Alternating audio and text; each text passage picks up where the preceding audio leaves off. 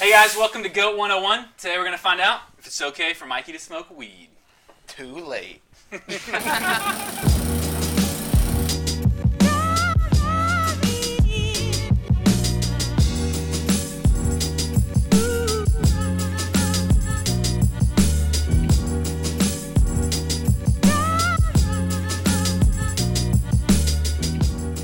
Hey guys, welcome to Goat 101. This is just the time for you guys to get to see some of the questions that our kids are asking here at Goat and how we try to answer them in a biblical way. So my name is Ryan. Today we've got Mikey and Cam here, and Mikey's got our questions. So Mikey, why don't you go ahead and let us know what we got today? So my question is, why is weed illegal? Why is weed illegal? Okay. Yeah, it's a good question. Why are you asking? No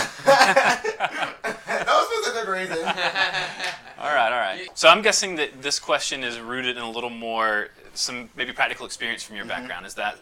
Yeah, I guess I could say that. Mm-hmm. So what does that mean? I mean, do you has this affected people you know, or you, or you know? So a lot of my friends do drugs or smoke weed, and then a lot of their parents do it too. And what I'm seeing in most cases is most of my friends don't even know their dad because they've been arrested for drug use or drug distributing.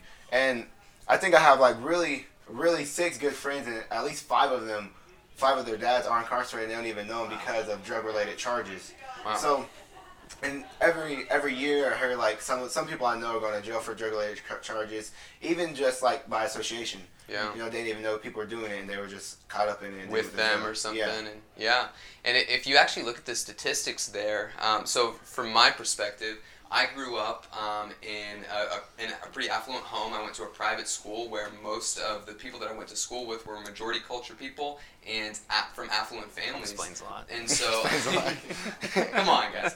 So honestly, I didn't really have that same experience. I only had a few friends who didn't know their fathers. I had a few friends whose parents maybe weren't together anymore, but they knew both of their parents, and knew very few friends whose parents were in jail or in jail for drug-related offenses. And if you look at the statistics, back in 2001, if you were to ask what's the drug use among white populations and black populations, it was about 9% among the black populations, 10% among white populations. So a little bit more within white. And for every 100,000 white people, there were about 190 incarcerated.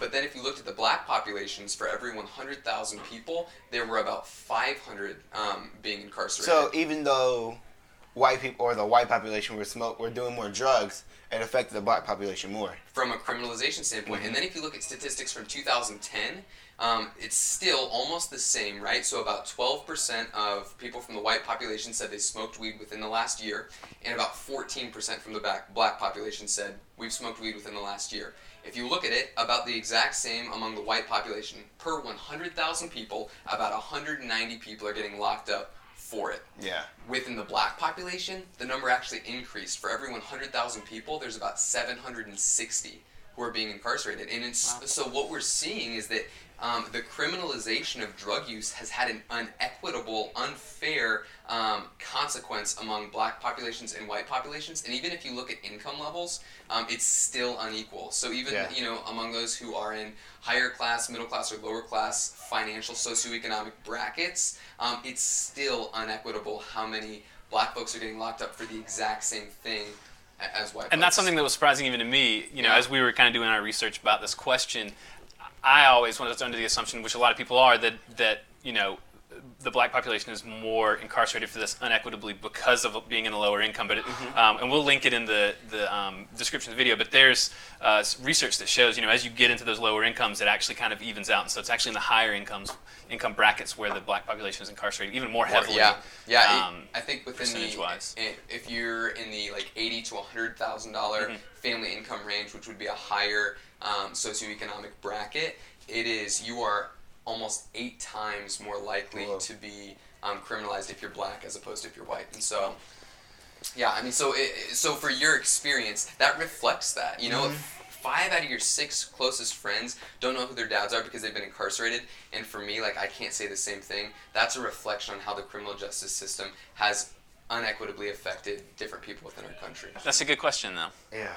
I thought it was a good question, decent question. Okay, but for real, are you asking because you're saying, hey, I would like to go smoke a little weed and I don't want to get in trouble for it, or are you asking because of like a larger question within the criminalization of weed? I mean, I think it's like a larger question because like odds are I'm probably not gonna get caught if I like smoke weed, so that's not really like my question. I want to know like why the larger picture of it, like why it's illegal. Yeah, that's good. No, that is a good point. So I think you can kind of split the question into two parts. One, there's the morality of smoking weed, and then there's the criminalization of it. So the first question is it okay? Is it good? Is it helpful for me to smoke weed? The second part is, should I go to jail for it if I do? So is it helpful? Yeah, so it's helpful. Yeah, so the first part, morality of it. The scripture speaks to being sober in a few different ways. It oftentimes says be sober-minded, and oftentimes it explicitly says don't get drunk, right? So the idea behind not getting drunk is because when you're drunk, you're intoxicated. When you're intoxicated, your brain isn't functioning the way God designed your brain to function, and so you can't think well about what's true and what's not true. And it inhibits your decision-making as well. Yeah, exactly, because I'm going to make decisions based on truth, and I'm also going to make decisions based on untruth, right? So the reason we believe that people live lives in a way that doesn't honor God, in a way that doesn't allow them to flourish as a human being, is because their behavior is being dictated by what we would say is untruth, things that aren't true. And so, therefore, if I'm going to live the way God designed me to live, if I'm going to honor God with my life, and really if I'm going to flourish as a human being, by functioning according to my design, then my behavior should be dictated by truth, right? Which means that's going to start with the way that I think. Me thinking well about life is going to result in me living life the way I was designed to live it. And so I would say, if you're getting intoxicated in any way, whether that's drunk or high, that's inhibiting your ability to think well about the way God designed you to live and your ability to live. So it's never okay to get drunk or high. Yeah, I would say it's never okay to get drunk or high.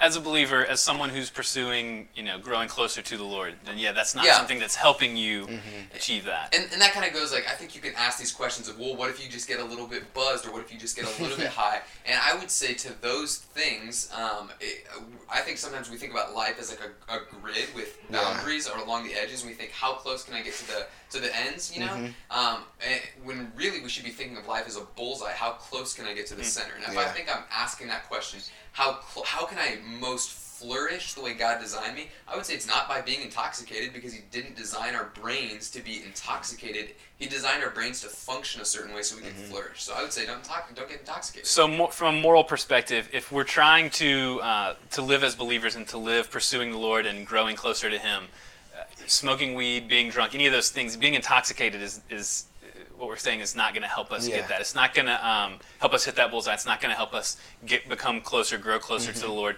And it even becomes a bit of an idol. Instead of pursuing Him, pursuing that high of this chemical or whatever it is that's that you're looking to instead. Yeah. So okay, so I guess to the second point of that question. So beyond the morality issue. Yeah, like the larger criminalization issue, I would say that the criminalization dilemma, you could say, was born out of really like a moral stance on drug use, right? So during the Nixon administration, they declared a war on drugs, and the idea, I think, to the public was, well, drugs are bad, people shouldn't do drugs, so we should keep people from using drugs. So initially well-intentioned. Well, some would say no, but without getting into politics. Right, exactly, So originally you can have this well-intentioned thought, drugs are bad, they're not good for human flourishing, so therefore we should create laws which deter people from using those drugs. That was the idea behind it. That didn't really work well, and so then, even starting like the Reagan administration, carried out all through the 90s, we had these mandatory minimum sentencing, which was essentially saying, just criminalizing it isn't enough, we need to create harsher punishments for drug offenders, and then that will finally deter people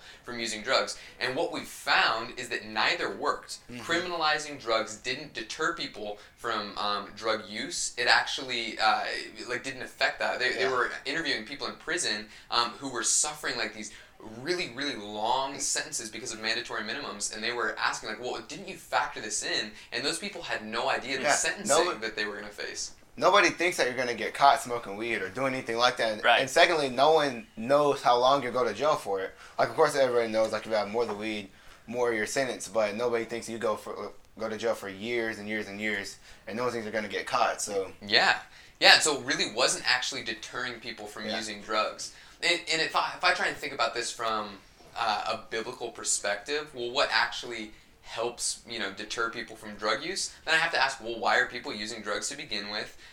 We would say anytime that you want to be intoxicated means that you enjoy an intoxicated reality more so than a sober reality. So an escape from something. Exactly, yeah, it's an escape. Even if that's temporary. Some people literally only want to exist high or drunk.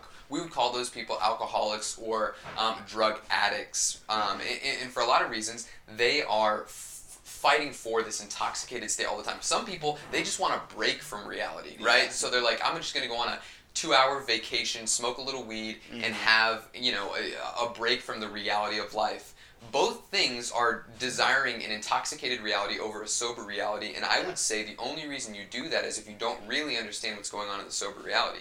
So we believe that the scriptures offer us hope no matter what reality is that you're walking in, whether the circumstances are good or whether the circumstances are bad. We believe that the ultimate reality, the things that are seen and unseen, are extremely hopeful because God is offering us an eternal relationship with Him, to live with Him and flourish forever, and He's inviting us on a really, really important mission to spread that good news to the whole world. And so if that's my understanding of reality, then why in the world would I ever want to be intoxicated so that I can't actually understand what it is that God is doing in the world around me and how God wants to use me to that end?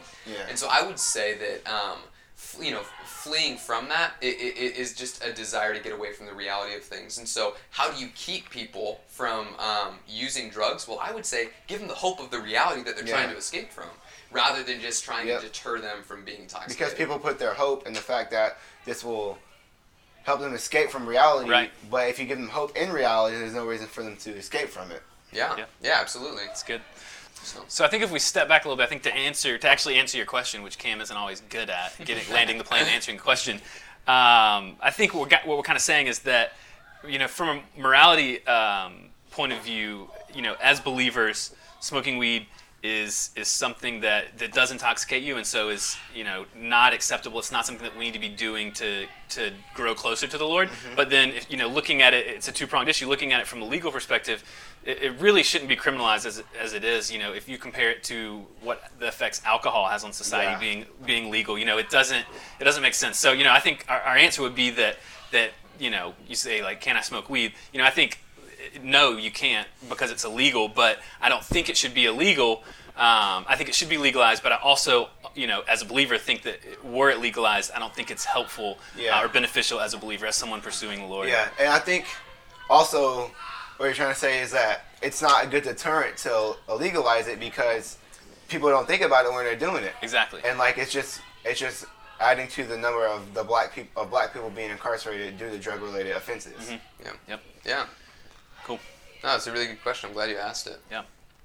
So if you're wondering what this is, Goat 101, like I said before, is an opportunity for us to kind of share with you guys some of the questions that our kids are answering and how we try to answer them day in, day out in a biblical way.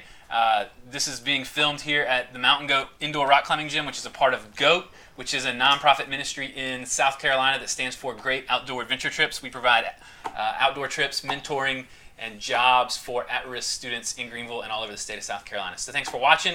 If you want to know more about us, you can find out more on our website. That's goattrips.org. Yes, I know there's 2 T's. It keeps me up at night. You can find us everywhere else.